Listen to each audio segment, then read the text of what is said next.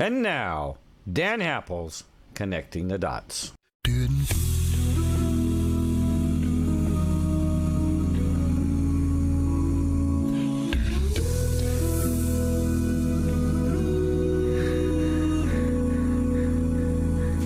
If tomorrow all the things were gone, I'd work for all my life, and I had to start again with just my children and my wife.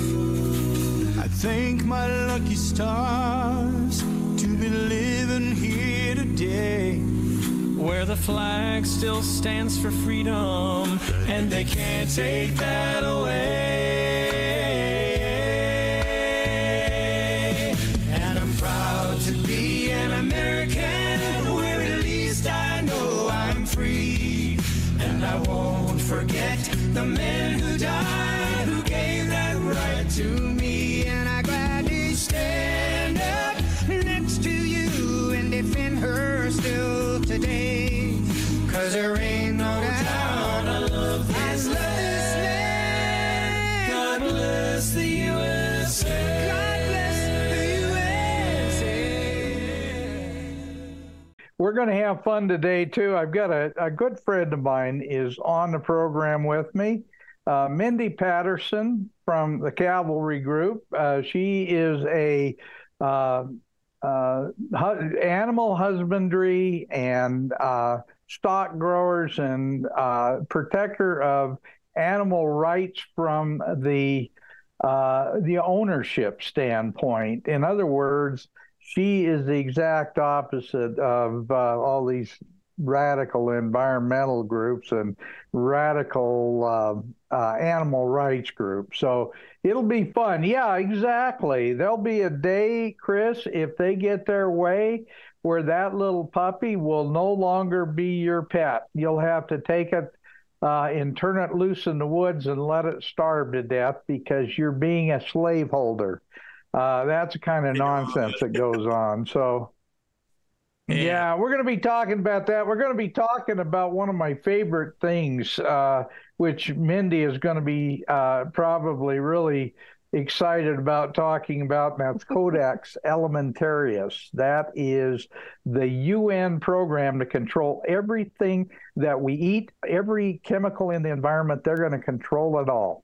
And you want to take vitamin pills, buddy, you better go get a prescription, because you will no longer be able to buy anything over the counter. It'll be strictly at their control. So this is going to be a good program. We're going to have a lot of fun with it. So, but with that said, Mindy, I've got a little video that just a short one. It's like 5 minutes on what CODEX Alimentarius is.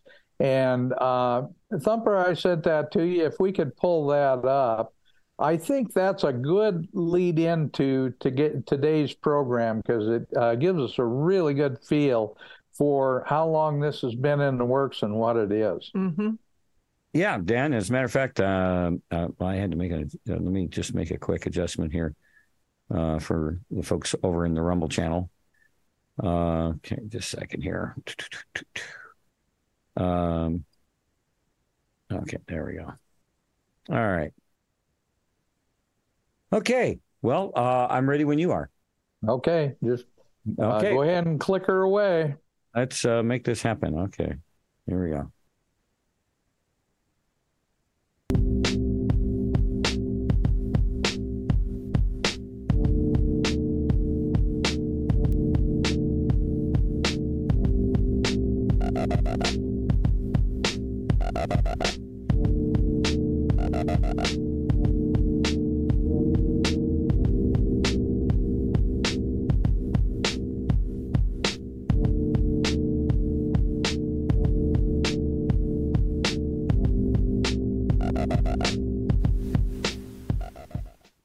They are also poisoning our food and have been for a long time. Let me tell you a bit of what persistent organic pollutants are, which are known as POPs. Persistent organic pollutants are chemical substances that persist in the environment, accumulate through the food web, and cause adverse effects to humans' health and the environment.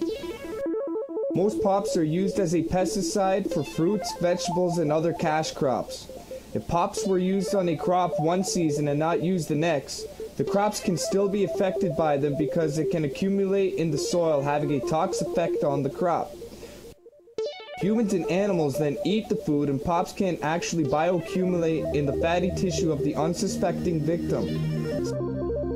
Scientists estimate that the misuse of pops causes thousands of access deaths, millions of disabilities, and billions of lost dollars annually.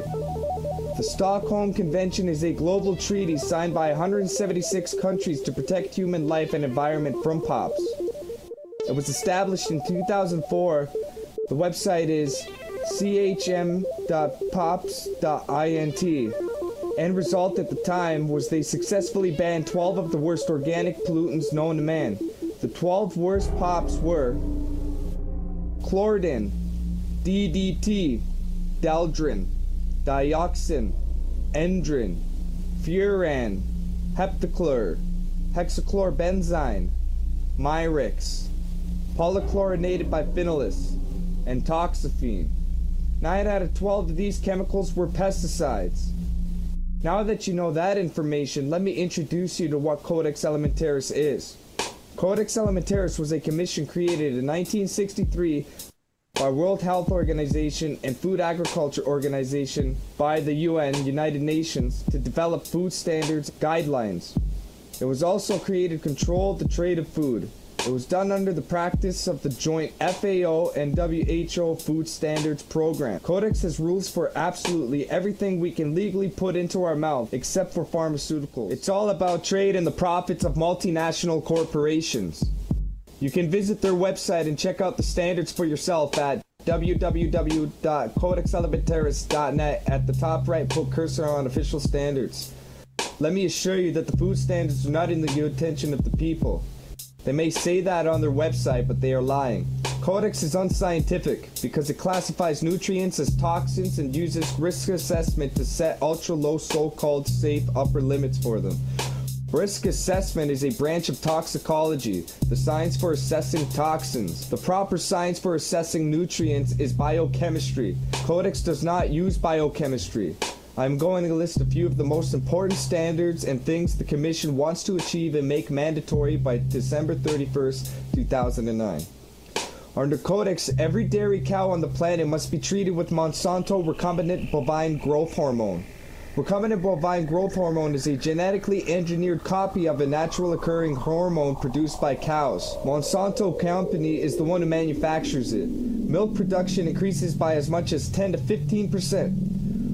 Recombinant bovine growth hormone milk is supercharged with high levels of natural growth factor and has been known to cause breast, colon, and prostate cancers. Got milk? Better yet, how about? Got cancer? Got a sick prostate? And you're looking for answers? Under Codex, every animal must be treated with antibiotics and growth hormones. Literally every animal we eat. Under Codex states that all food must be irradiated. That means to heat with radiation or to expose to radiation. 176 countries agreed to ban the 12 worst organic chemicals known to man. 9 out of these chemicals were pesticides. Codex is bringing back 7 out of these 9 forbidden pops. Food with these chemicals on them cannot be stopped at the borders because it would be a trade violation. All of this will be mandatory December 31st, 2009 of this year. When Codex Alimentarius goes into global implementation in 2009, the joint WHO and FAO projections for the impact of Codex Alimentarius nutrition and mineral guidelines alone, not including the impact of pesticides, will result in a minimum of 3 billion deaths. 1 billion through starvation and 2 billion will die from the preventable diseases of undernutrition. Dr. Rima Labo from the Natural Solutions Foundations is the most popular for exposing Codex Alimentarius. You can find her videos on youtube.com by typing Codex Alimentarius in the search. All that I've stated is completely true.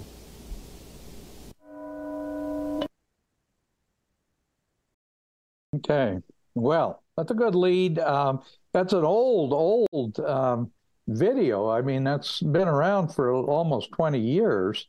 So things have gotten much worse. And Barack Obama signed on to Codex Alimentarius, even though it had been signed on to since 1963.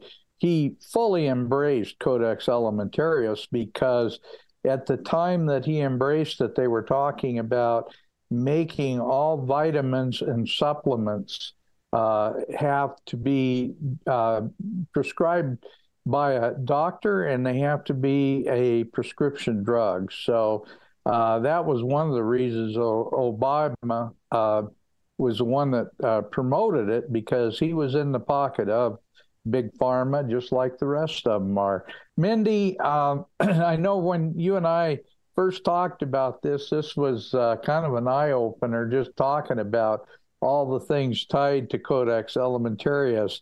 But the impacts on animal husbandry and on the food that we consume in the form of meat products is huge, isn't it?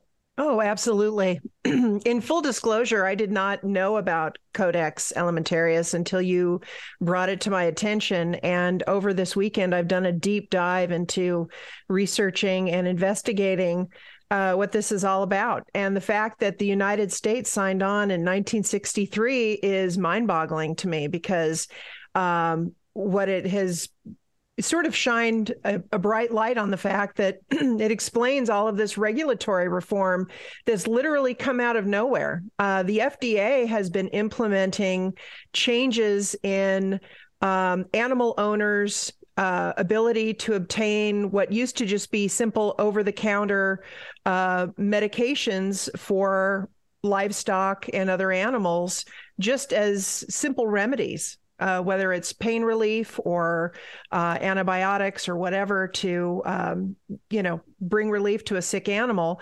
And the FDA came up with, it's so interesting that this came up, because I had just been talking about this. The FDA about 5 years ago came up with the Veterinary Feed Directive, and they call it the VFD. And it just kind of appeared out of nowhere. And what it basically says is that if you want to give, medicated feed to your chickens, which has been very prevalent with, raising chicks, or bute for your horses to manage pain, or whatever it is, you have to now obtain those things through your veterinary with a prescription only.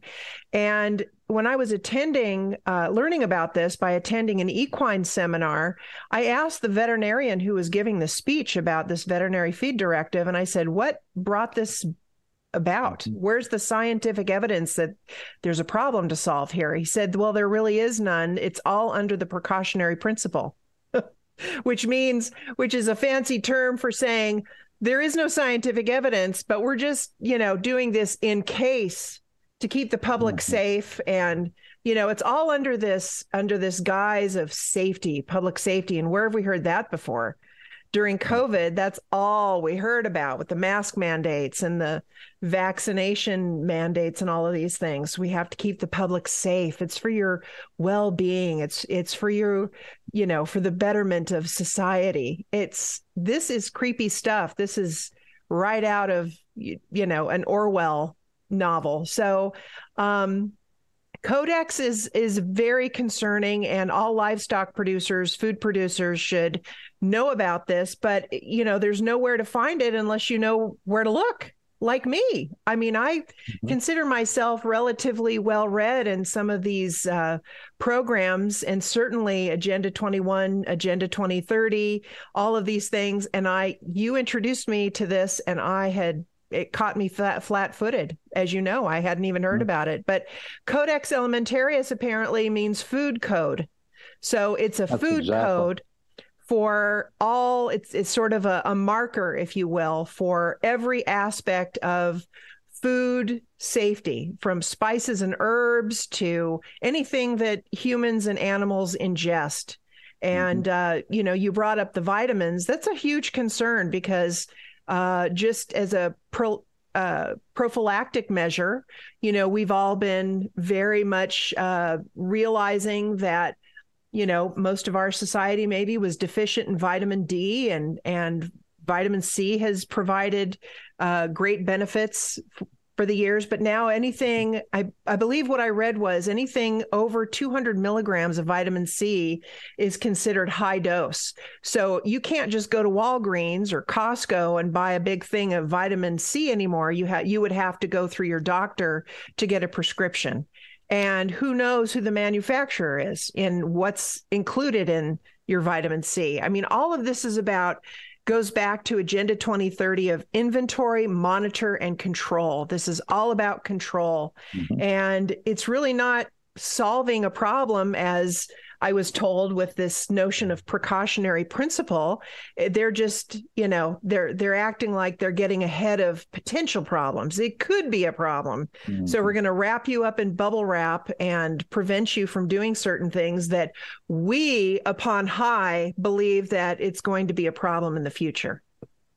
Well, Mindy, I'm glad you mentioned 1984 because even though this was actually something that came into public purview in 1963 with the full acceptance and adoption by the UN of the Codex Alimentarius policies, they were actually developed by Julian Huxley back in the late 40s, early 50s. Mm-hmm. And a gentleman by the name of Hermann Schmitz with a Z was sent with the Nuremberg trials. He was sent to prison for 4 years for his part as the head of IG Farben with creating chemicals, and some of them not so good, for the Nazis in Nazi Germany. And one of those chemicals was Zyklon B, which was used to gas people in the gas chambers. So anyway, he ended up in prison for 4 years for his part in this. The second that he got out, or literally within, I guess more like weeks, Julian Huxley got a hold of Schmitz and asked him to head up a new program called Codex Alimentarius that Huxley had dreamed up, and make Schmitz part of that, because Schmitz had such an incredible aptitude for putting together all these really, really draconian programs. He was really excellent at this stuff. And people that don't know who Julian Huxley is, the Huxley family were noted eugenicists. Mm-hmm. They were natural supremacists, the Darwinian theories of natural selection. They were humanists. They believed that God was human and not God Almighty in heaven. And this guy was one of the New Age gurus. The family were the New Age gurus that put together so many of the programs that became transhumanism. Mm-hmm. He was involved in that whole movement back in the mid-30s with his brother, Aldous Huxley, who wrote The Brave New World. So, you can't make this stuff up. These people are connected at the hip, and they bring this stuff into being way, way back during just right after World War II, because guess what? When they created the UN, naturally, they named Julian Huxley as the head of the new agency called UNESCO. So, this is not just a little happenstance. This is all part of a big plan. And what happened in 1963 was basically the culmination of all this programming that had been done by Hermann Schmitz back in the 50s. So just thought I'd preface it. That's an outstanding preface. And I'm going to add one person to your list of they're probably friends with Huxley, is Peter Singer, who is the father of the animal rights movement. He is also a eugenicist, professor of bioethics at Princeton University, of course, out there molding and shaping young minds. Mm-hmm. And basically, he claims that he's about human values when really what he's about is making animals equal to humans. and eliminating animals from our lives, all animal use, completely eliminated from our lives. He believes in animal liberation. And any people out there who are following these groups that sound like they're about animal welfare, take a second look and peel back the curtain, because many times these organizations are, more often than not, they are taking money from groups that are advancing an extremist agenda, animal rights agenda. And they're doing it through policy, through regulatory reform, just like this CODEX. This completely fits into the agenda of the animal rights movement. It's stunning to me. It all feathers together. It connects. All the dots connect here. But yeah, the animal rights, and for your listeners who aren't familiar with animal rights, just briefly, it's an ideology that's an extreme political agenda that's been working incrementally for the last 50 plus years to end animal use in every capacity, from biomedical research, food production, sports, entertainment, zoos, rodeos, fairs, even 4-H, FFA. Basically everything from your beloved pet on your lap to the steak on your plate. As you said earlier, it's going to impact our food supply, but animal rights organizations are working to achieve their goals through this kind of thing like CODEX, through legislation and their campaigns. They're all about raising money while altering Americans' views about animal use. And they do that through our schools and universities, our public schools, our government schools, and even through legislation and litigation, which is what we deal with constantly. And these organizations count on the public and even lawmakers remaining uninformed about their goals. So when these lawmakers take money from these animal rights organizations, such as the Humane Society of the United States, I know that may surprise some of your listeners, but be very careful. These organizations are humane in name only. They give a fraction of 1% of the money that they take in, and we're talking hundreds of millions of dollars every year. They use that money to destroy our food supply, to destroy animal agriculture, to destroy private property ownership, hunting, fishing, pet ownership. They want it all gone. These are animal liberation people, and they wear this cloak to disguise of animal welfare, and we care about animals, to disguise their agenda. And they are very active in Washington, D.C. and Congress, and at every state capitol and every city council, county commissioner. It's happening in a very unified manner across the country. And that's part of what we do with our organization. We're sort of a watchdog to make sure that we are there to defeat this bad legislation. But the Humane Society of the United States, People for the Ethical Treatment of Animals, Animal Legal Defense Fund, I could go on and on. There's dozens of organizations that masquerade as animal welfare organizations when really they're animal rights extremists that are inserting this ideology and using all the principles that you talked about with Codex Alimentarius under this food code is what they're inserting through policy. I mean, it's just crazy to me. And I'm going to add one more thing to Codex that I'm sure that you would agree. I see an overlap here happening with ESG scores. I mean, I think that will be definitely coming into play as these ag organizations seem to be buying into this false narrative of sustainable development or sustainable agriculture. The ESG scores of, environment, social governance, which is going to be hitting everybody right between the eyes here. It's already happening. And I've noticed a lot of ag organizations and associations seem to care about their ESG score all of a sudden, And so where is that coming from? And why do they care? It's about money. It's about being able to survive. I believe a lot of these associations naively buy into this because they just want to live to see another day. But when you look at just the wording under ESG, for under the environment. It's the impact of a company's operation and supply chain and what it has on the environment. And for social, it's employee relations, health and safety, diversity and inclusion. We're hearing those words a lot lately. Governance and business ethics, code of conduct, incident resolution, transparency. All of these things come into play under ESG.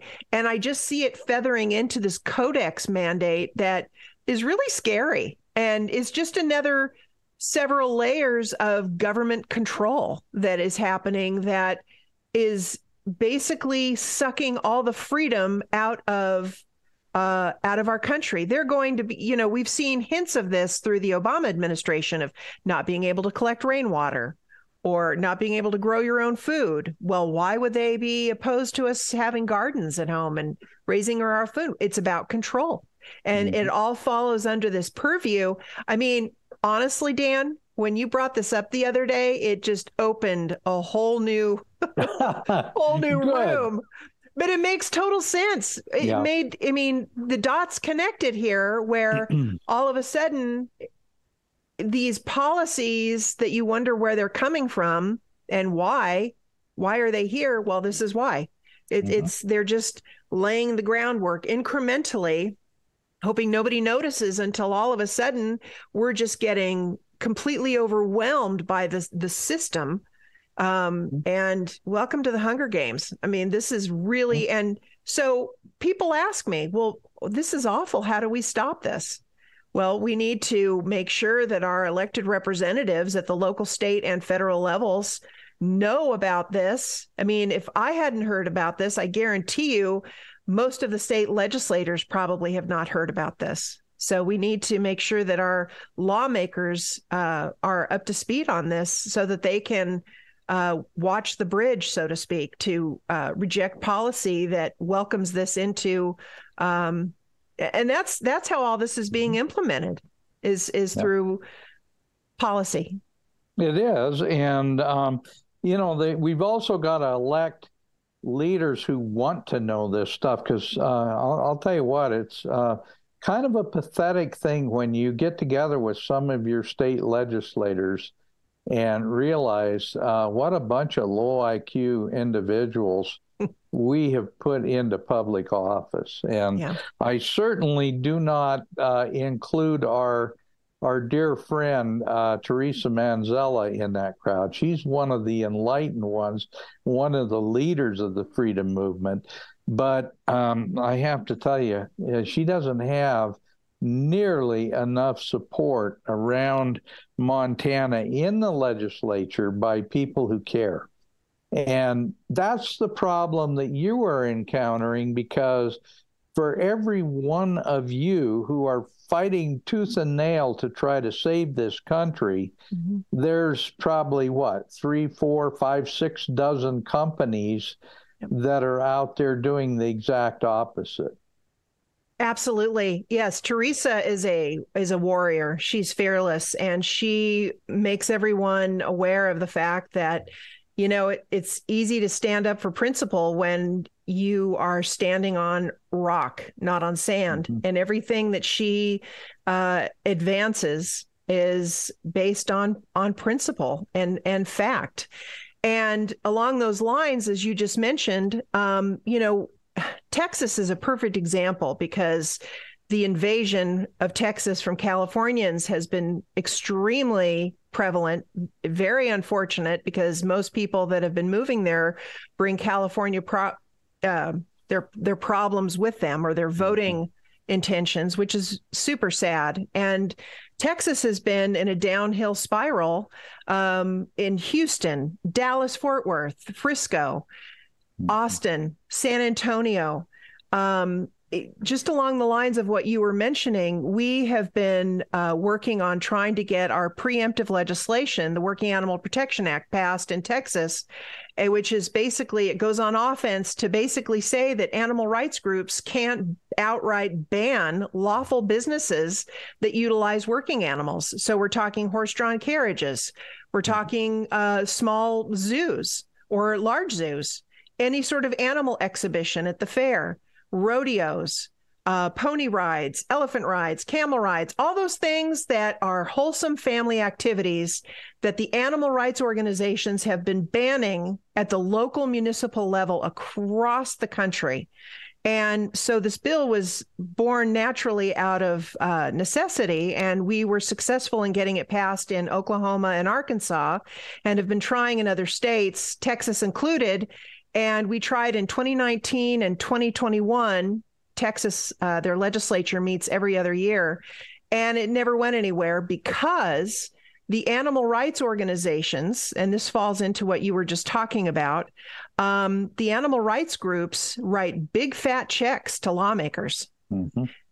And so we learned very quickly that our bill wasn't going anywhere because 8 of the 10 members of the House Agriculture Committee, all Republicans, by the way, were basically endorsed by the state of Texas animal rights group called the Texas Humane Legislative Network, that is an extension of the Humane Society of the United States. And so we looked in the ethics reports, and sure enough, there were, $5,000 and $10,000 and $15,000 checks being written to lawmakers to do their bidding. And that's what we're up against. Our organization is very grassroots. We have a lot of volunteers. And so accordingly, we don't have the means to write any checks, and I wouldn't. We shouldn't be doing that. These are elected representatives that are supposed to represent their constituents, and instead they're representing special interest groups, well-funded special interest groups that run their money through these local state organizations to spill into the legislature. And that's what we deal with all over the country. And this year we finally got the bill passed in Texas, fortunately, but it wasn't without some scrappy clever negotiations and maneuvering by the state representative Dustin Burrows and Senator Brandon Crichton. I have to give them props because they worked very hard to get this done, but their motive behind it wasn't necessarily to protect horse-drawn carriages and the rodeo like it was for me. They wanted to protect lawful businesses, so they made it more broad to prevent the Californians from coming in and banning gas-powered lawnmowers or banning dry cleaners, or that's what's happening at the local municipal level where people don't pay attention. They're getting slapped in the face with these local bans, and people just don't even know it's a thing until they wake up one day and realize, we don't have horse-drawn carriages in San Antonio anymore. That's weird. Or all of a sudden, I'm not allowed to use my leaf blower in the fall because it's gas-powered. These are the policies that are coming from California into other states. And unfortunately, what happens in California doesn't stay in California. I grew up there. I lived there in a great era. And I've been gone from California now for 38 years. I moved away when I married my husband, and we, started our lives on the East Coast, and I never looked back. My family is still in California, though, and they wish that they could leave, but they're so tied to their jobs. It's sad. I mean, it's a beautiful state, and it's been ruined. It's been destroyed. Yeah, it has. And what you're talking about isn't limited to Texas.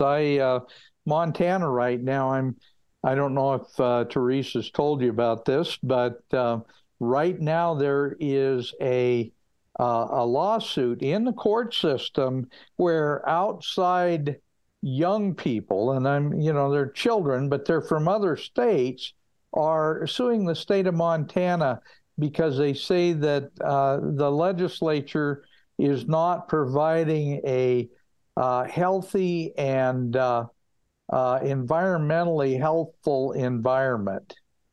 Okay. That's in our state constitution. It was put that way in 1972, incidentally. Our original state constitution didn't have that in. But by 72, we already had such a radical environmental group influence in the state of Montana that we came up with a new constitution. And now they're trying to exploit that, saying that everybody has the right to basically shut down everything that produces carbon or any fossil fuels or anything like that because it destroys their healthful environment. This is the kind of crap that's going on all over the country. And so, a conservative state like Montana is seeing this same impact that you're talking about in Texas. And this has been going on for decades. You and I have talked about this so many times before, but there's all the data is skewed and funneling through our corrupt media to instill fear and misinformation in the public.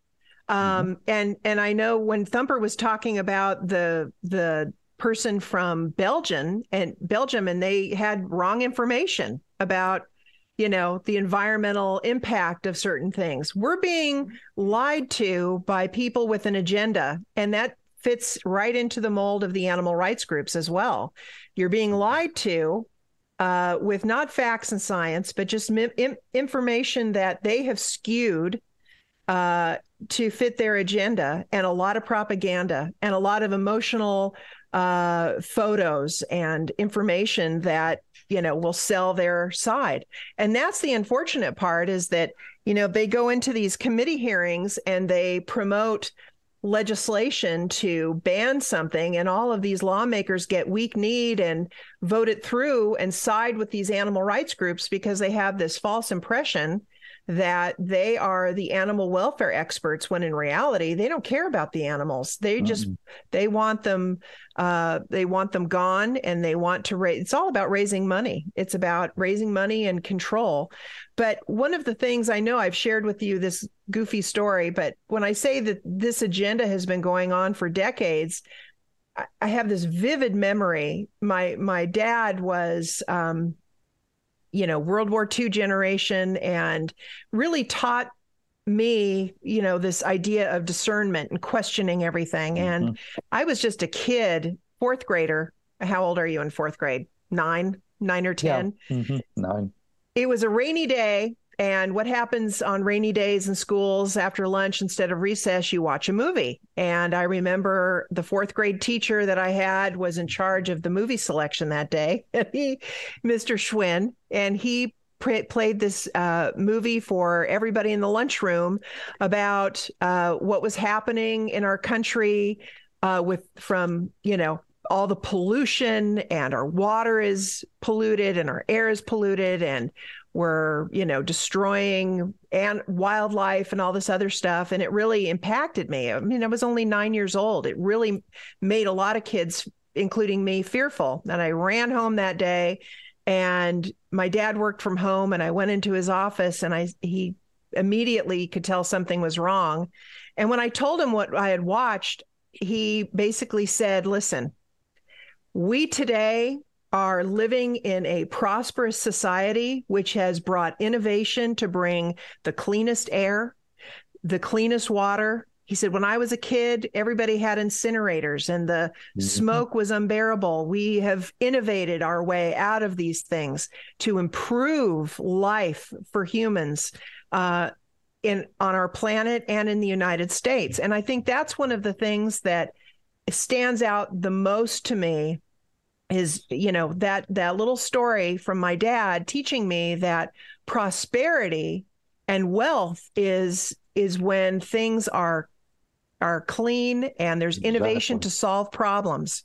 And all I hear in my head is when Obama kept saying, I'm going to fundamentally transform our country, this redistribution of wealth, but it's also a redistribution of poverty that's happening with our border, which is Swiss cheese, and all of these invaders coming into our country. It is the redistribution of poverty. And all you have to do is look at our cities, San Francisco, Los Angeles. I was just in San Antonio because there was indeed a pending carriage ban before this bill in Texas I was talking about earlier passed. And I'm so grateful that it did, because now the carriage ban will never happen. They're protected. But when I went down to San Antonio to meet with the carriage companies, I couldn't get over all the homeless people, the homeless camps. Yeah. there is not a bright light being shown on what's really truly happening in our cities. Mm-hmm. And these city council members that are literal Marxists that are implementing policy that is so unconstitutional. But San Antonio is a tricky city because you've got a sanctuary city in a non-sanctuary state. So you've got that tug of war. And then you've got this radical city council that is implementing these very, I hate to even call them progressive, but globalist plans to advance, honestly, CODEX. I mean, it's just all through this policy that they're destroying businesses, and the weaponization of eminent domain that's happening in that city, which is happening in other places across the country. All of this is coming together to really hammer through Obama's intention during this third term of his of redistributing wealth and completely eviscerating the middle class. So completely. Yeah. And destroying all of the institutions that have made this country really prosperous and great. Because the one thing about communism, it is very unsuccessful when it's up against true capitalism, against true free market capitalism. Yep. But we haven't lived under true free market capitalism for a very long time. Yeah. And especially under people like the Bushes, the Clintons, the Obamas, the people who are part of this globalist plan for a new world order. So what do? They destroy the institutions that make our country great, so that everybody is in this common, I guess I'd have to call it a common poverty, where no one has more than another, so there can't be any comparisons with free markets. And that's exactly what they're doing, and that's what progressives do. And they use the term progressive. That is an absolute farce. It's a lie. They are regressives. They are not progressives. They're regressives. And their regression into Marxism is destroying this country. And Mandy, I want to give you another perfect example of what you're talking about. Bozeman, Montana. You cannot believe, I mean, it was the prettiest little town when I was growing up. And you cannot believe Bozeman, Montana now. They've got a bunch of Marxist progressives that are in charge, the mayor, the city council. They keep, they've created sanctuary city and all this other junk. And nobody can afford to buy a house anymore, because an average house in Bozeman, Montana right now, and this is just a modest home, is somewhere around $500,000. And if you want to get a halfway decent house, it's going to be over $1 million.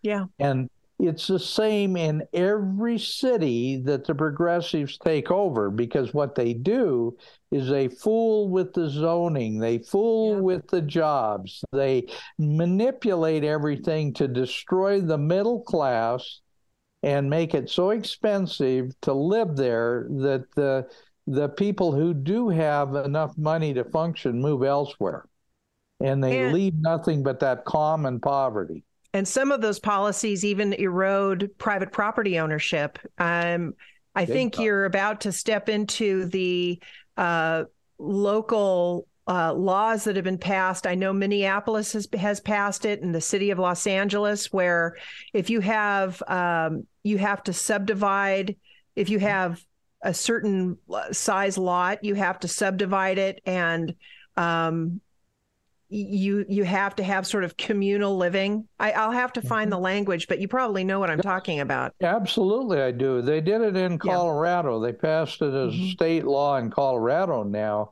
No. Basically, what it does is take suburban communities that are zoned single-family homes. Yes. And they open that all up to multifamily zoning so that they can replace houses with apartment buildings. Yep. because they don't want single family homes. And it destroys property values. Absolutely. And that's their intention. Again, wanting to make everything, instead of the redistribution of wealth, is the redistribution of poverty. Exactly. And my wife's sister has a bunch of rental properties in Denver. They're properties that she and her husband and his family bought way back when property was cheap. They brought multifamily buildings and individual homes as, deals came up. They went in, they did a bunch of work on them. They're very, very good property owners. They always maintained everything. Well, guess what? Their little houses now, a little house that isn't even 1,000 square feet in a residential neighborhood in Denver now is worth close to $1 million. And it's because of this new planning and zoning. Well, what does that do? It destroys rental properties for people who used to be able to afford a rental. Now that property is worth so much money that they have to make a choice. Do we continue to rent this property, or do we go in and sell it or subdivide it and put in a multifamily dwelling in there? Yeah. And that's exactly how they do it. It's all creep. It's all one step at a time. And that's a perfect example is the laws that affect zoning. Yeah. Oh, and people don't pay attention to what's going on in their own backyard. So there'll be conversations about these things and they'll pass unanimously. And the next thing you know, you have this burden and your property drops in value. It just plummets. And it's really scary. And then you can't sell your house because you don't want to have a compound. You want to, if people who want to own a single family home and not a multi-use unit. Anyway. Right. Exactly. Well, you wouldn't recognize Bozeman now. I doubt that you would, because now there are all these dumpy trailers and people living out of cars and out of pickup trucks. And they're living on all the side streets, all the back streets of Bozeman. This little town of Bozeman, I would say that the homeless and the nearly homeless in Bozeman now number in the thousands. And we're talking in a community that I think Bozeman proper is only about 50,000 or maybe even a little less. And the number of homeless people there, every vacant lot now is filled full of people camping and squatting in that community, and the police won't do anything about it because the city council told them, leave them alone, let it be, just don't touch it. Well, a lot of these things that are happening, like you've just described, fit under the heading of the end justifies the means, which is a communist ploy. And that's how they get things done. Just think about the last several years with Nancy Pelosi and all of her lies. And, the list is long with the people and their list of lies at the federal level and at the state level. And, it's the end justifies the means. They'll say anything, they'll do anything to get things through. And even though we know it's complete malarkey, but when the media, for the most part, is on their side, that's all we hear. That's why shows like yours are so important, Dan, because, it's the only way people are hearing the truth. And honestly, I'm sure you've got listeners all the time that say, oh, I'm so glad it's not just me. I wondered about this. I'm sure you get that all the time. Thank you for confirming my suspicions. People know something's wrong, and they've known something's wrong for a long time. But unless you go digging, or know where to look, I wouldn't have known that this CODEX ALIMENTARIUS was even, I've been studying Agenda 21 for 15 years, and I hadn't seen this before. Wow. I'm still blown away. It's a deep dive. It's a deep dive, Mindy, and that's the reason that we are constantly communicating and why it's so important to get together with different groups and different people that maybe share a common understanding of the mess that we're in, but maybe are looking at it from different perspectives, because Codex Alimentarius, I mean, I learned about it, I think the first time maybe, oh, heck, I don't know, 30 years ago, long time ago. And I had as a guest on our program not long ago, Dr. Rima Lebeau, who is the yes, she's a lady that started talking about Codex Alimentarius years and years ago, and I know she was one of the first people that I heard speak about it openly, and I'll bet that was at least 20 years ago. I've heard her speak actually on a Zoom meeting several months ago. She was talking about the WHO. She's super sharp and very to the point, and I liked her urgency about everything, because we all have to take all this stuff very seriously. So yeah, it's all working together. The thing that doesn't make any sense to me, even to this day, is all of this would be powerless if we would just disengage from the UN. That's what we need to do. Just pull the plug. John Birch Society has been telling people that since 1958. And, it's funny because, as a kid, I always heard all the horrors of the John Birch Society, what a bunch of right-wing conspiracy theorists and all this. And I actually didn't become a member of the organization until about 2008 or 2009. And it was because I started reading the New American magazine. I picked one up at an airport, and it looked like I had written the article, because it said exactly everything that I was trying to tell people. And lo and behold, I started digging a little bit more, and I found out, holy smokes, this group has been right all along. Yep. And, people like Larry McDonald, who was a congressman from, I think it was North Carolina, if I'm not mistaken, maybe South Carolina. Anyway, he was one trying to get us out of the UN. And lo and behold, he died when the 007 plane was shot down over Korea. Mm-hmm. You remember that? And there's ample evidence that was ordered by the United States. Wow. Well, it was because of the John Birch Society that I actually started following Cleon Skousen, The 5,000-Year Leap, and also The Naked Communist is one of my favorite books.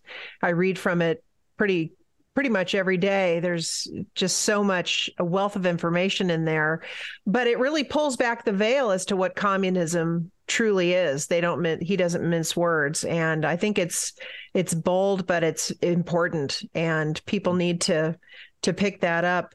I love the John Birch Society. Well, I've certainly grown to be a supporter of them over the last 15 years for that very reason. Mm-hmm. So, well, Mindy, let's talk about maybe the connections that you found with Codex Alimentarius and the animal husbandry and the animal rights groups, more importantly, that are supporting a lot of these Codex Alimentarius programs. Well, the animal rights organizations have been advancing their agenda through legislation. And one of the ways of advancing their agenda in legislation is through the ballot initiative process. And there are 24 states that allow the ballot initiative process in the United States. And of those 24, the Humane Society of the United States has spent millions of dollars advancing truly. I mean, it's textbook Codex Alimentarius. What do I want to say? Language, the principles, their goals in this ballot initiative stuff. If you just look at the ballot initiatives and not even get into the local, state, and federal legislation, And they've passed these very onerous ballot initiatives in 18 of the 24 states since 1990. And things that negatively impact hunting, fishing, the pet industry, livestock producers, our food production. Just talking a little bit about California alone, and because they have just really taken it on the chin with these ballot initiatives are bad because, again, our side has a tendency to be too busy growing and raising our food. So they're not ready to put up their dukes and fight back. And it takes a lot of money. And agriculture really hasn't put forth the funding necessary to defeat these ballot initiatives. So Prop 2, which was also called, and this was in 2008, it was called the Prevention of Farm Animal Cruelty Act, which came to California as a ballot initiative in 2008, I'm sorry. And basically it was requiring farmers and ranchers who were raising egg-laying hens, had gestation stalls for sows in the pork industry, and veal crates for veal. So it was all about larger confinement, which already they were under a very strong regulatory purview under USDA standards, which is interesting to me now that I know about CODEX, because USDA is the go-to organization behind it all. So kind of makes you wonder about that. They're listed as a partner yes. Of CODEX Alimentarius. So, but under the premise that USDA had oversight of, food production through FSIS, which is Food Safety Inspection Service, and other parts of the agency, it was all about larger cages or larger confinement. Well, we knew, again, as you mentioned, it's all incremental. We knew that their ultimate goal was no cages or cage free. So, and sure enough, 10 years later, after Prop 2 had passed in 2008, literally 10 years later, Prop 12 in California, which was called the California Farm Animal Confinement Initiative, which basically eliminated confinement of any kind. Now, your listeners may be saying, well, that's good. I don't like, I want only cage free and all this stuff. That's fine. But it should be your choice as a farmer to how you want to raise your animals, because here's the thing. A lot of farmers and ranchers have brought their animals into barns and under cover and into confinement to make things more efficient, to protect them from predators, to protect their animals from the elements. The list goes on. And so things have already been very highly regulated. But under these ballot initiatives that, again, brought forth this notion that the animals were being mistreated is completely false. So a lot of farmers and ranchers got out of business after the first ballot initiative in 2008 passed, and then Prop 12 came around and eliminated confinement of any kind. And those left in agriculture, raising animals in California, if they hadn't already relocated, they were either planning to now relocate or pull the plug and get out of business. But there was a lawsuit basically saying that because the way the proposition was written, now statute is written, it says that even if you're in Iowa or in Oklahoma and you're raising animals, to import the product into California, you have to comply to the standards set by this initiative. That's a violation of the Commerce Clause, but also it's insane that they're having to implement these new standards for everybody. And so what does that do? That increases the cost of producing food. It shrinks the number of availability of farmers and ranchers to grow and raise our food. And it's basically just making things less less affordable, less available. And these are very big concerns, especially given all the supply chain issues that we've been facing with the meat packer monopolies and all those other things that have been going on. These producers that are just trying to make a living doing what they love and growing and raising our food are under such scrutiny from these animal rights organizations, where they were never doing anything illegal, irresponsible in the first place. But we've got these radical animal rights groups that are changing the standards that inevitably will just put people out of business. And that's their goal. That is their goal. And meanwhile, these groups, tout the fact that they have hundreds of millions of dollars to spend on these ballot initiative campaigns. And what's dangerous about that, in California, as an example, they just simply made TV commercials with the sad pictures and the sad music, and just to get more money. Just to get more money and influence voters. And both of these ballot initiatives in 2008 and again in 2018 passed at about 63% of the vote. So you've got all these consumers in California that thought, oh, good, I want better welfare for animals, farm animals. But then they say, oh, wait, now I'm spending $7 for a dozen eggs. And it's scarce. And on some days, there are no eggs in the grocery store. We saw the shortages in the last year. But these animal rights groups are very influential. It's all based on emotion, no facts or science.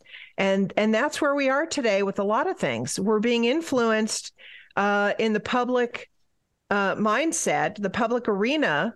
And again, as I said earlier, this is happening even with school-age children. They start to influence our school-age kids, colleges and universities. A lot of the influence through even just shopping at the grocery store or going to a coffee shop. It's just in your face all the time about policy that negatively impacts farmers and ranchers. So a lot of these things, when they go into effect, the consumer ends up being the one to pay for it. So you just know that, if these farmers and ranchers have to modify their facilities to meet the standards of these radical animal rights groups, the consumers will be the ones picking up the ticket on that. Well, Mindy, we see this all the time. You raise horses. You live in the country yourself. So do I. And we see this all the time. These young kids that they'll do interviews on television as the city kids that have no idea how food is raised, how crops are grown. They know nothing about it because they've lived in this cloistered environment, but yet they've been sold this propaganda about how evil all these things are. And you want to see probably one of the most gratifying experiences in the world is to get one of these city kids out to your place and show them how chickens are raised, how you gather eggs, how cattle are raised, and how you treat your livestock and things like that. It's a totally different world for them, but they are being influenced in ways that shape policy down the road because, as Hitler said, give me your children for 5 years and I will own the political process. That's paraphrasing, but that's, what he said. And it's true. We've lived in this culture of abundance, as I like to call it, where, there are other countries that if you go to their grocery store, there's one kind of cereal. You go to our grocery stores and there's 2 aisles stacked with just cereal alone. Abundance of fruits and vegetables and meats and all these things are available. We live in this culture of abundance. And you've heard the joke, which I don't really find very funny, but people who think, oh, well, I'll just get my food from the grocery store. And they have no idea where their food really truly comes from. When I was a kid, we used to take field trips to the dairy. We used to take field trips to the egg laying production place. And people, kids were learning where their food came from. And I have to say, too, it irritates me that we always have to, people in agriculture are always prefacing everything by saying, well, we always make sure that we do take the best care of the animal welfare issues. Well, of course If you're in business, it's your livelihood. It's your livelihood. Of course, you're going to take good care of your animals. Most people do. Are there bad actors? Yes, but they do not speak for everybody. And I have found that to be true across the board in life. So we need to stop in agriculture. We need to stop apologizing for something that doesn't exist. You know, we need to go on offense. And that's one of the things I've learned in the last several years when I had been zigzagging all over the country to testify in opposition to very onerous legislation, as I said earlier, to ban lawful businesses. I thought, you know, this is for the birds. Playing defense just never seems to come out well for us because it doesn't matter how you wrap things up in a pretty bow for people. They just can't take the realities of animal husbandry sometimes, or they are so naive to it that they don't even know what you're talking about. Because nowadays, the House or Senate agriculture committees and state legislatures are so filled with urban activists nowadays. And that's true. I've learned that firsthand, that you're getting the side eye from people who live in the suburbia of metropolitan areas, that no matter what you say, it just will never be good enough. And they want these businesses gone because their personal ideology is that they don't like horse-drawn carriages, or they don't like egg producers, or, you know, they have this romanticized view of, you know, people who grow and raise our food, and they put forth policy that wants to fit that little package, if you will. And that's just unrealistic. So that's why going on offense is much more appealing. And that's what our organization has been really up to the last 5, 6, 7 years with this Working Animal Protection Act and some other bills that we have been putting forth in state legislatures. It's a lot more effective to be able to not only talk to the legislature. You know, the bill may not go anywhere, and that's been the case in some states, but what it has done is provided a springboard to inform lawmakers about the importance of what it is we're trying to achieve and why. And there have been eyes opened, and lawmakers that have called us up and said, wow, I had no idea this was an issue, or I really didn't know anything about this or that. And so it does provide a great springboard to educate lawmakers, which does provide something. Ultimately, we'd prefer to have our bills passed, but as you know, it's not supposed to be an easy process. It's supposed to be one with vigorous debate and discussion before they pass new laws. I'm not a fan of passing new laws. I think we have enough laws, and we should be repealing them. And it's sad that we have to pass a law to protect lawful businesses, but that's where we are today. And so that's why I say it's much better to go on offense. But going on offense also includes not apologizing, instead informing lawmakers about, you know, what it is you do and why agriculture is important and vital, and, you know, all these things about husbandry, instead of falling prey to the propaganda and the false premise that these organizations are notoriously with nefarious intentions putting out there. They want to see animal agriculture gone. They really do. That is their goal. Yeah, except for big business like Monsanto and Cargill and the big corporate entities. They're okay, but small farms and ranches, mom and pop operations, as far as they're concerned, they need to be gone.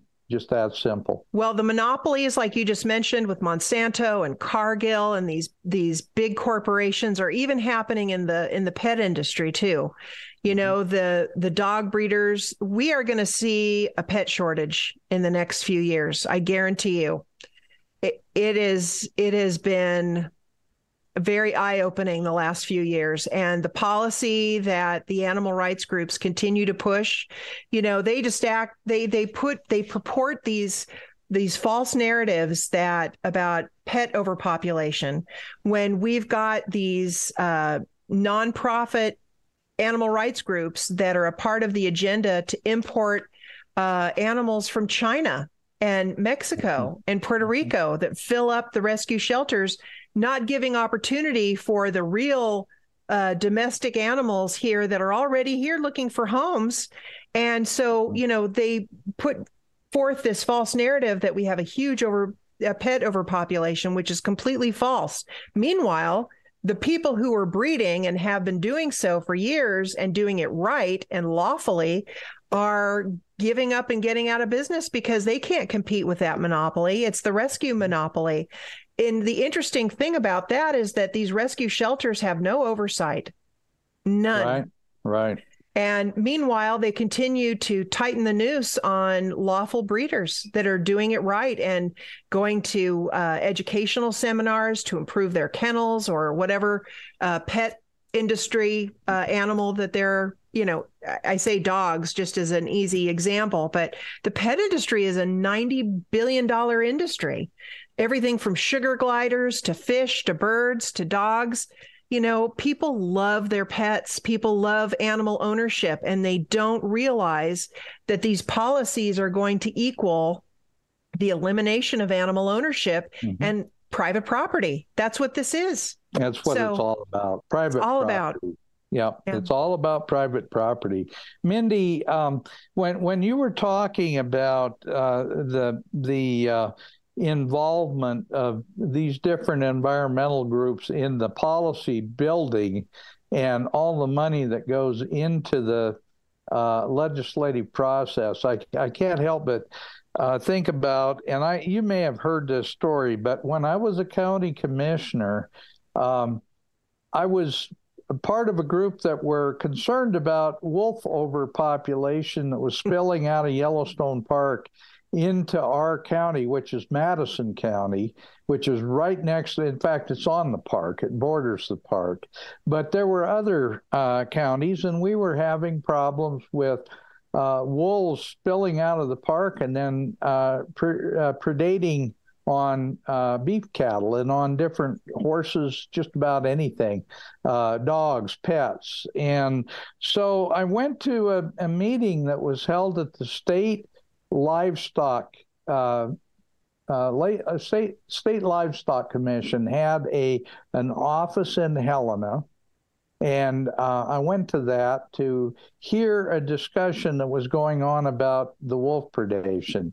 Well, I got there, and there was a guy at the end of the table that seemed to have complete control of the whole meeting, and he was talking about how the state and all the different people around this table needed to be promoting a bill that John Tester, the senator from Montana, was promoting, called the Farm Bill. But in it, parts of it had money reparations to ranchers and farmers for predation on their herds. And this guy was going on and on about this, and it became my turn to talk. And I said, I'm not sure who you are, but this is something that was agreed by the Defenders of Wildlife and other organizations when the wolves were introduced to the park, that they would cover some of these predation costs, that this would be something done by nonprofits. And he said, well, we don't have that kind of money. And I said, who are you? Well, he was an attorney from the NRDC. He was from Virginia. He was an attorney representing the Natural Resource Defense Council. And I had just happened to get up early that day and gone online and had read about the $500 million, and that's with a B, dollars that were raised by NRDC to stop all the wolf listing, not delisting, but listing wolves as predators and opening a hunting season in Montana because there were so many of them. Mm-hmm. This group had raised $500 million to do that, but they told me they didn't have the money to pay $150,000 or $200,000 to producers who had lost livestock. I mean, this is the kind of crap, the kind of lies that are behind the whole animal rights movement. Yep, it's all about money. It's all about money. And what they were trying to do is shift the responsibility for the predation losses from themselves to the taxpayers via the Farm Bill. And of course, they owned John Tester, lock, stock, and barrel. Well, this is the kind of crap that happens all over our country every single day of the week. Yes. And the Farm Bill becomes a Trojan horse. 95% of the Farm Bill is for, farm subsidies and the SNAP program and school lunches and all of this stuff. They're talking about food deserts and food insecurity. All this stuff is to, so that's what the Farm Bill is mostly about. But if you look at the pie graph, there's this sliver of about 2% of the funding, which is where the animal rights groups amend the Farm Bill or the Agriculture Appropriations Bill, which is every year in September. So this year we have both the Farm Bill for 2023, which is every 5 years, and then we have the Ag Appropriations Bill that'll come up for a vote. And that's where these animal rights groups amend in the 11th hour the Farm Bill to sneak in, because it's germane to some of these animal industries. They'll say, oh, it's germane to the Farm Bill. You can add that. So that's one of the reasons I'm heading to DC in the next couple of weeks is I've been watching very closely what's getting amended to the Farm Bill. We have huge concerns. And these animal rights groups, namely Animal Wellness Action, run by Wayne Pacelli. After he was run out of the Humane Society of the United States, he started a new organization called Animal Wellness Action, which has, several other sort of branch organizations that are involved under the same umbrella. But he intends to add 2 pieces of federal legislation that he's tried to pass for the last 10 years. And intends to amend the Farm Bill with these bills. So we hope to get them blocked, if you will. Mm-hmm. Now, here's a sad tale. So I'm doing this, and, we've got a new Congress this year, getting to know some of the new legislators that haven't been a part of the Agriculture House Ag Committee and the Senate Ag Committee. And the chairman of the House Agriculture Committee is Glenn Thompson, a congressman from Pennsylvania, and he was recently endorsed by this Animal Wellness Action. I feel very upset about this because he will probably, just like what I outlined happening in Texas, these lawmakers are constantly under this pressure to raise money. I've heard this from several congressmen who I happen to be friends with. And they've said, oh, you would not believe the pressure. We're always under pressure to raise money for the next election. And it's in the millions now. If you plan to run for office, you have to have, several $1 million in the coffer to have commercials and events and all this other stuff. It's dumb. So it's not dumb, Mindy. The dirty little secret is that if you raise that money and you've got it in your coffers, even if you're voted out of office, you get to keep the money. Oh, it's really? Yes, it's in their interest to raise as much as they can so that if, in fact, they get voted out of office, they've got this tidy little sum to fall back on. And incidentally, all they have to do is get in Congress elected to 3 terms, 6 years, and they're fully vested for retirement. But that would be an ethics violation at the state level. Well, guess what? They get away with it. I think it's awful. Mm-hmm. So anyway, yeah. So I'm very disappointed. I'm hoping that he does the right thing. But that's, one of my meetings is to meet with Chairman Thompson in hopes that he will help us identify and block these. Because part of protecting agriculture is watching for animal rights driven legislation.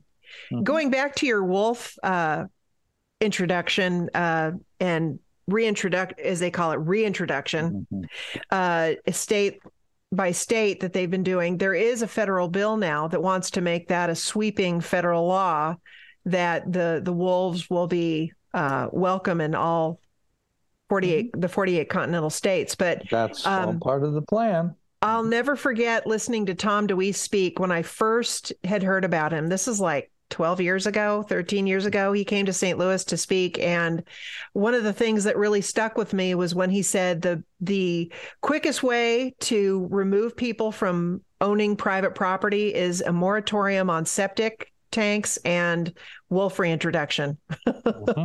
But, he said it tongue in cheek, but it was honestly very true and factual. And we've watched that unfold through the years, and he's spot on, like he is on everything. And it's super concerning. Yeah, that they're really bamboozling people, and they just don't listen to Jim Beers either. And all of his factual knowledge about, what having wolves in your backyard is going to mean for taking little Fluffy out for a walk or having them unattended in your backyard or your children.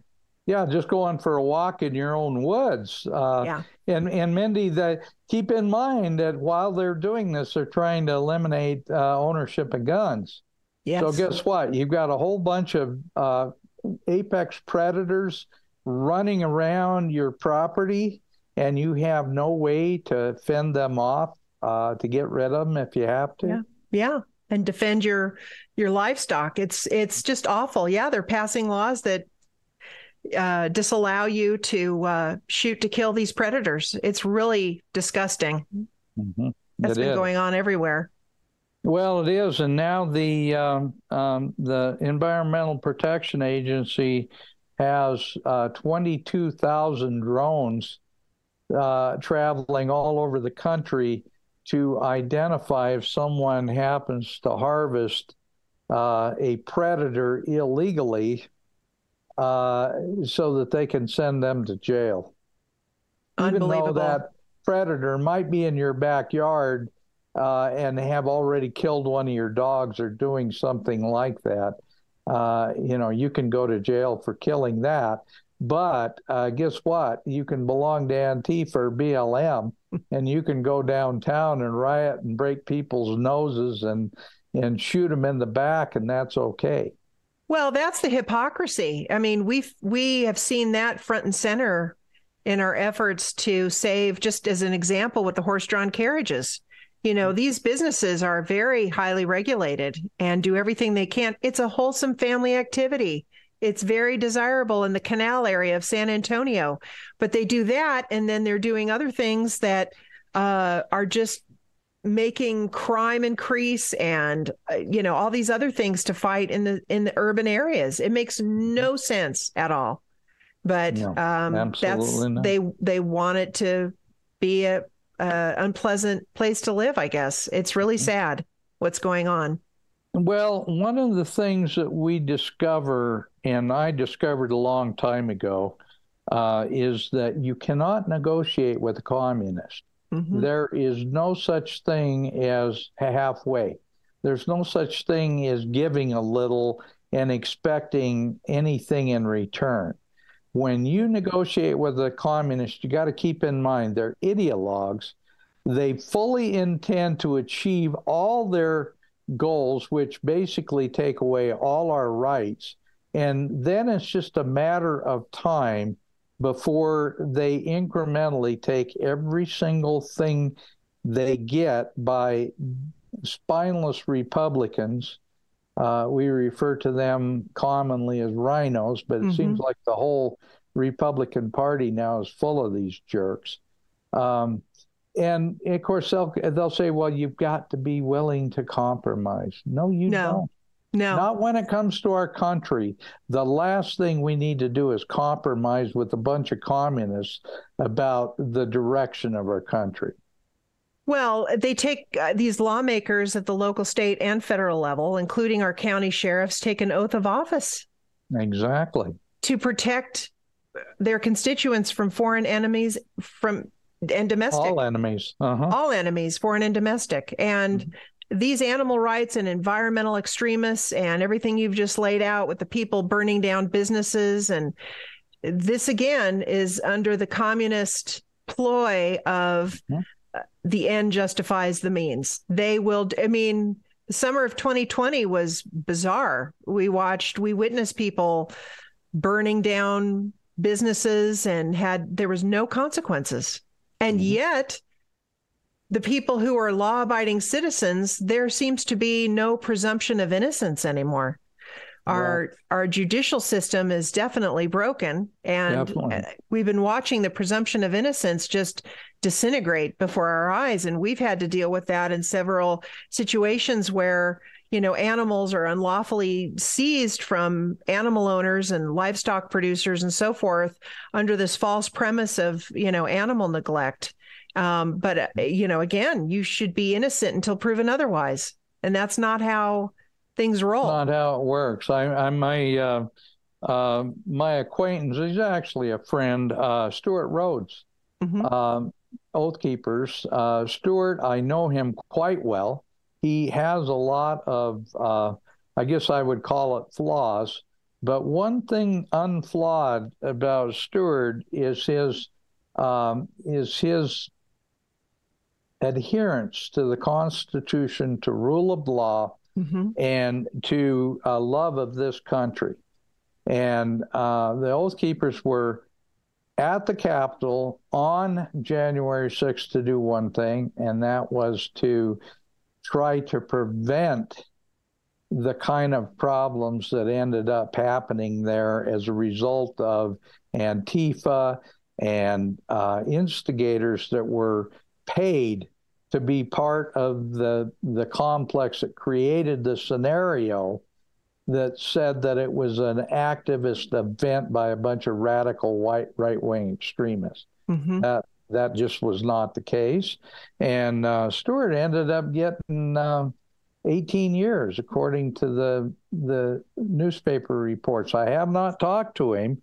Apparently, he's in solitary confinement right now. My gosh. But, to get 18 years, and I think, Mindy, did you see the footage of the Oath Keepers escorting the police out of the building that were terrified that they were going to get hurt somehow? Yes. I mean, they created this damn false scenario.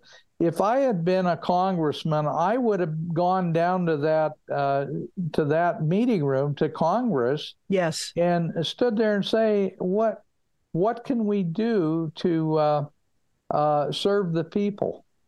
And instead, they ran like a bunch of dogs for cover. Yep. They all seem to need cover, and which is sad. They should be boldly standing up for principle and against this kind of tyranny. It's just awful. Awful. It is. I agree. Well, it sets the stage for now. What we have is another. We'll have 4 years of total tyranny before there's even a chance that we'll have anything different.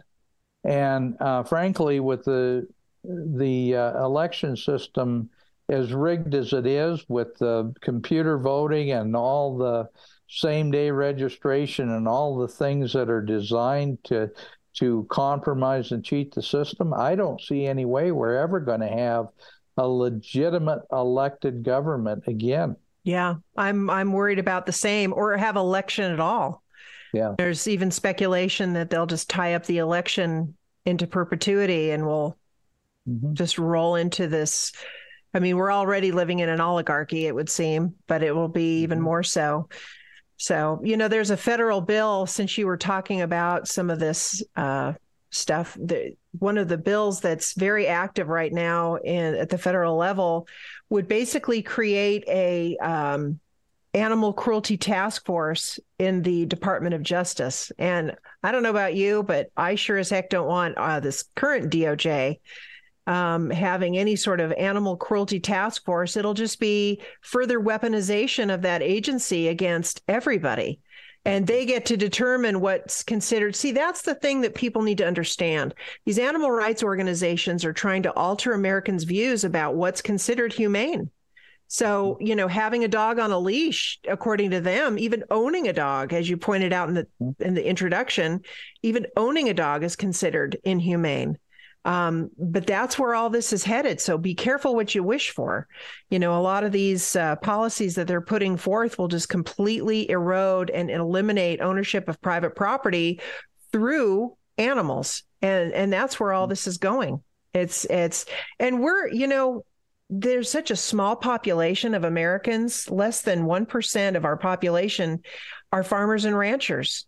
Mm-hmm. And it worries me because we'll be reliant on other foreign countries like we have been with energy, which is another silly thing. The whole idea to be beholden to our enemies for food. So, and what took us so long to pass laws to protect our farmland from being bought up by foreign interests? I mean, China has been busy buying up our farmland for years. And I don't know.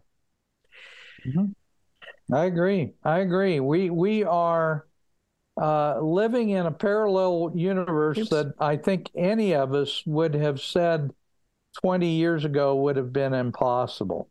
Mm-hmm.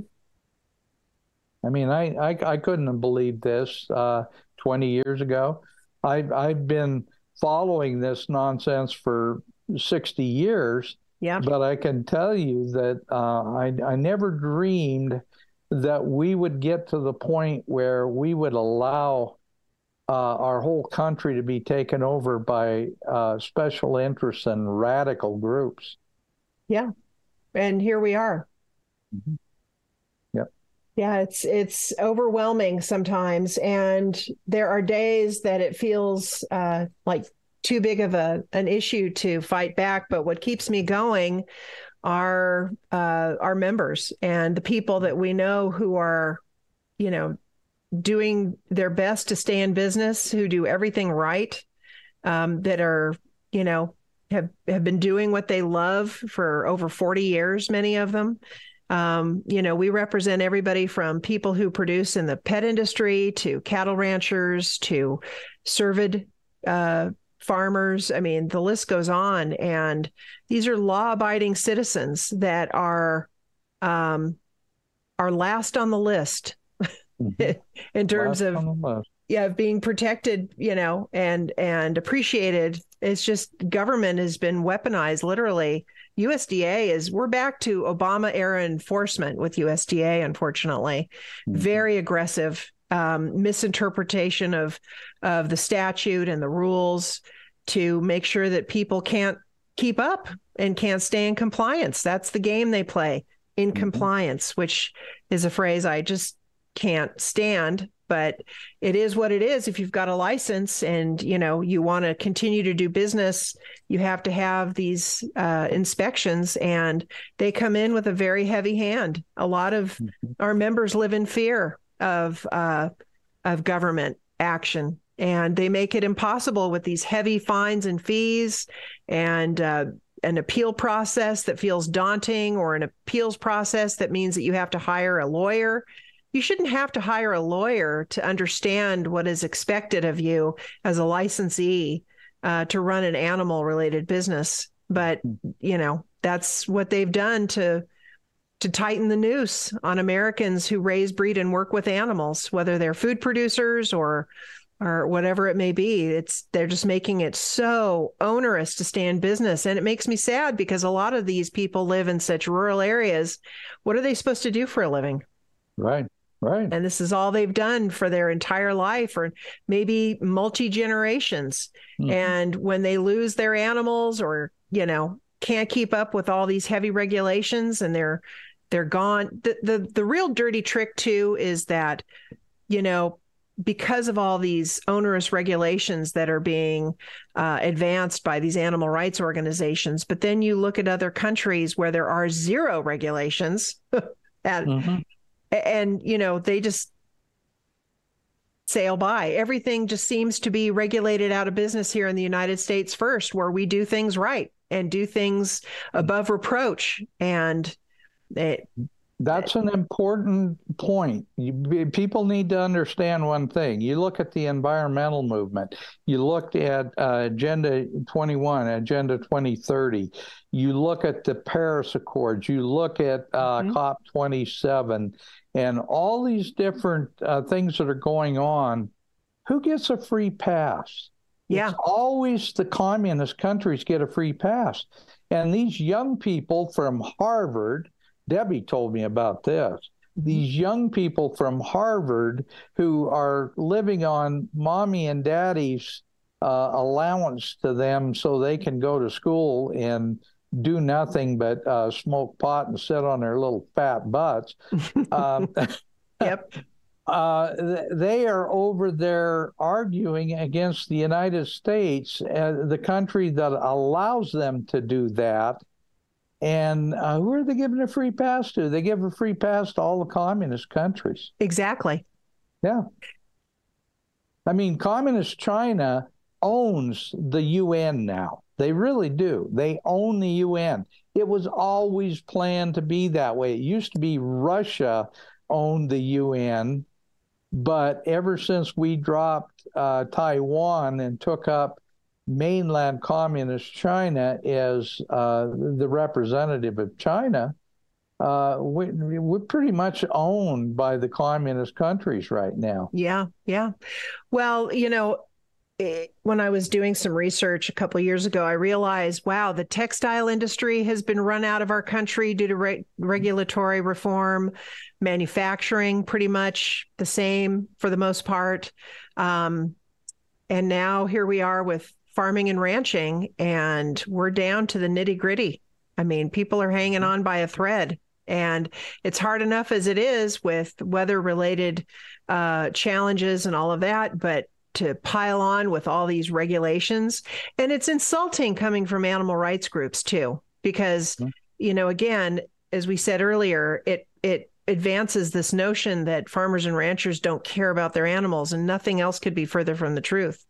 So all of these things are getting eliminated from the U.S. What are we going to be leaning on? I mean, and energy too is another thing that we've crushed, which is ridiculous. It's irresponsible. It's irresponsible. We have these God-given resources and things to draw upon to help us live comfortable lives and prosper, but yet they're being squelched and eliminated just because certain elites and a small vocal minority doesn't align with their ideology. That's what it really boils down to. And that's also, in a nutshell, what I see from lawmakers at the local, state, and federal level. They're legislating their opinions.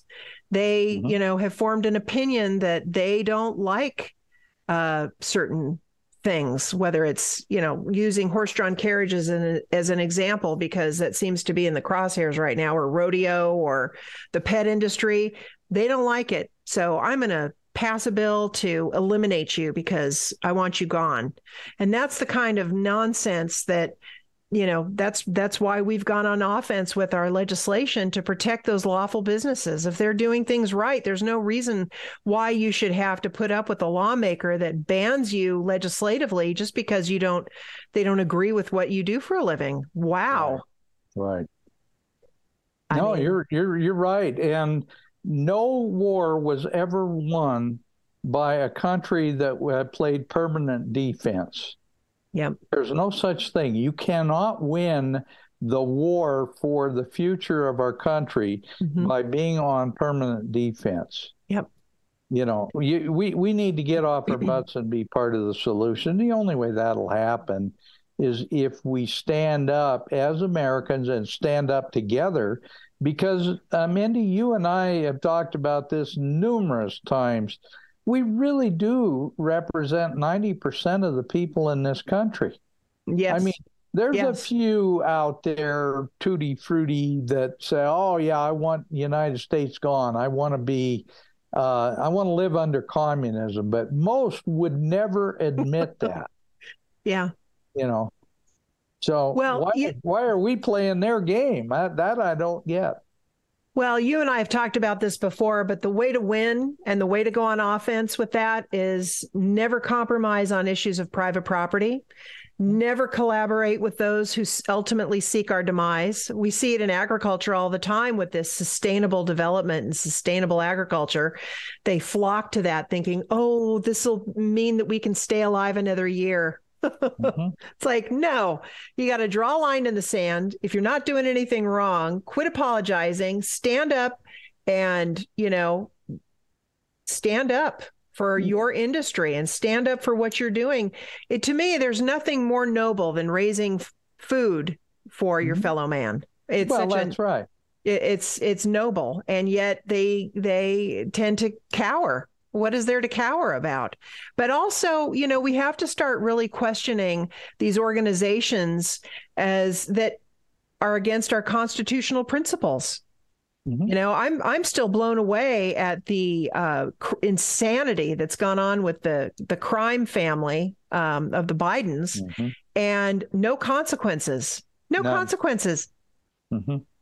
I mean, when will that happen? It's just crazy to me that there's, but if anything, they come after the American citizen for things that they make up. It's really awful. That's it. And now, especially with, the ability to Photoshop and do all the other things that they have the ability to do, they can turn honest people into criminals. And they can turn the worst criminals into non-existence. And that's exactly what they've done with the Biden crime family. Yeah. They slap Hunter on the wrist. His dad should have been kicked out of the presidency, should have been impeached without a doubt, just on the testimony before the trying to think where he was at. I remember seeing the video. He was bragging about how he got the prosecutor fired in Ukraine that was going after his son Hunter, and how he withheld $1 billion in aid and did it in a way that got that prosecutor fired within a few hours. Yeah, everything's just upside down. It's a mess because there's no rule of law. None. They're not for the little people. Not for the little people. And exactly. So, as I sit here, and you're so nice to have me on your show, there's so much to talk about.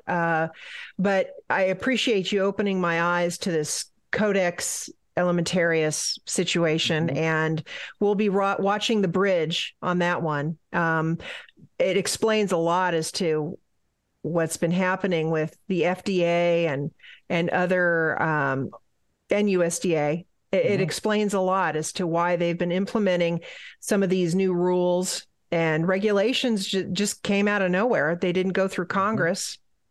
Well, so how they work is, and this is something that I think you noticed, was the WHO. Oh, yes. And the FAO and all these international agencies that now are talking about how they're going to improve our health. Yeah, they're going to improve our health by forcing us to take vaccines that will kill us, basically. Yeah, which has been proven, Yeah. Facts be damned, but that's where we are. And, you and I have said we'll die on that hill fighting this tyranny. And, but unfortunately, I do think this last year has given me hope, and that people are waking up. And as Thumper was saying earlier, it's taken some, crazy things to happen. I think when the grocery store shelves were empty for a while there, I think that woke people up, and they're starting to realize that things are fragile. Our economy can be fragile. So, the life that we have become accustomed to could be gone in a blink of an eye. This culture of abundance has lulled us to sleep. And, and they hate us as a country. Yep. the world hates the United States because we represent an excellence that cannot be achieved under any form of government. And the only way that they can exist under their forms of tyranny is by getting rid of us. And that's why there's a full court press to get rid of the United States of America as a constitutional republic, because we are the conscience of the rest of the world. We are the example that as long as we exist as a republic, they can't prove us wrong. Amen. No, you're absolutely right. American exceptionalism is still there. It's just being hidden. So being hidden, and it's being destroyed. Mindy, talk a little bit about your group, the Cavalry Group. And I know you're doing aren't you doing some of your own podcasts as well? Yes, we just started a podcast called Everything's Political. I have found it challenging to be able to write as often as I need to talk about legislative issues as they rapidly change. So we started a podcast called Everything's Political. We're on Podbean and Spotify and a couple other places.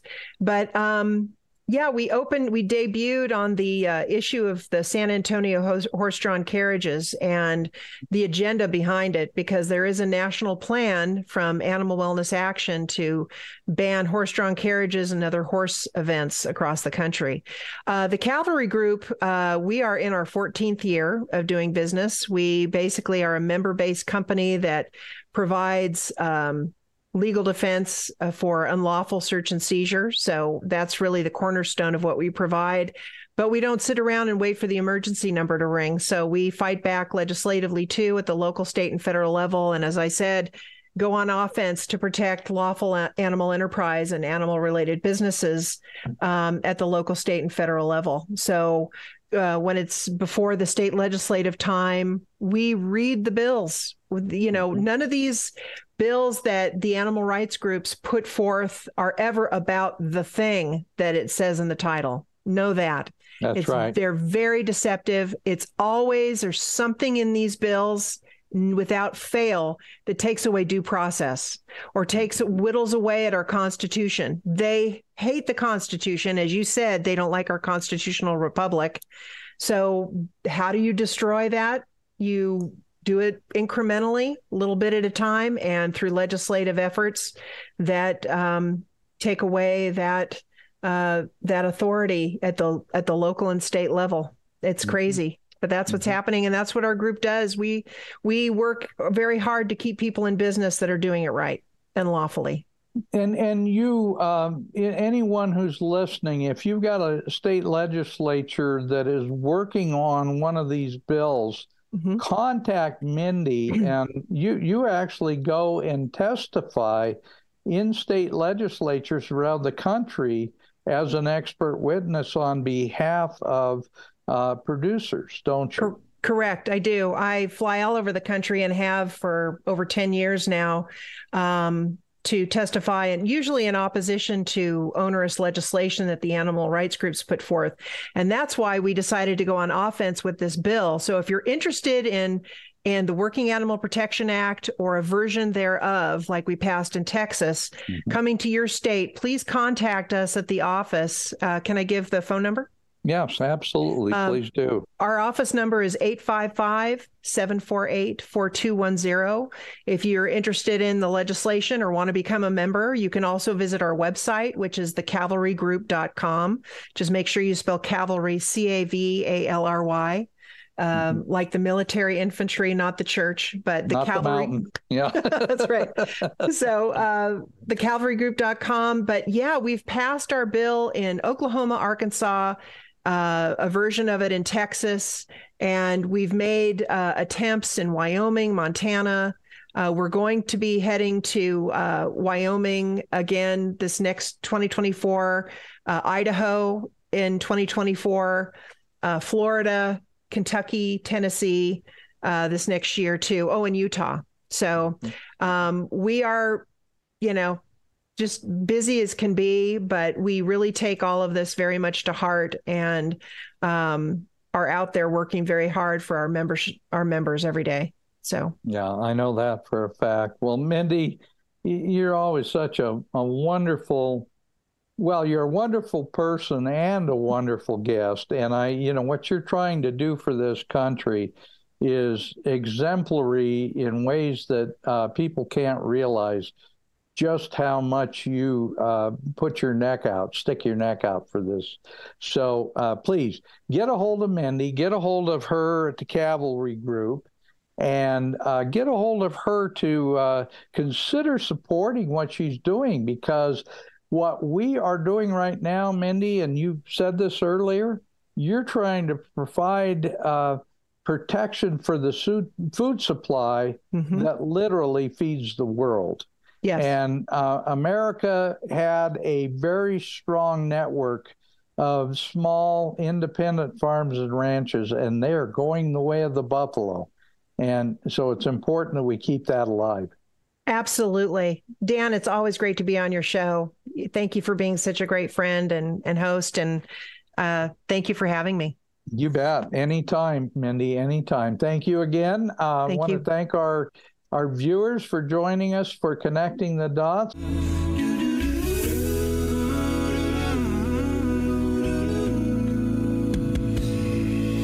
From the lakes of Minnesota to the hills of Tennessee, across the plains of Texas, from sea to shining sea, from Detroit down to Houston, and New York to LA, where there's pride in every American heart, and it's time we stand and say,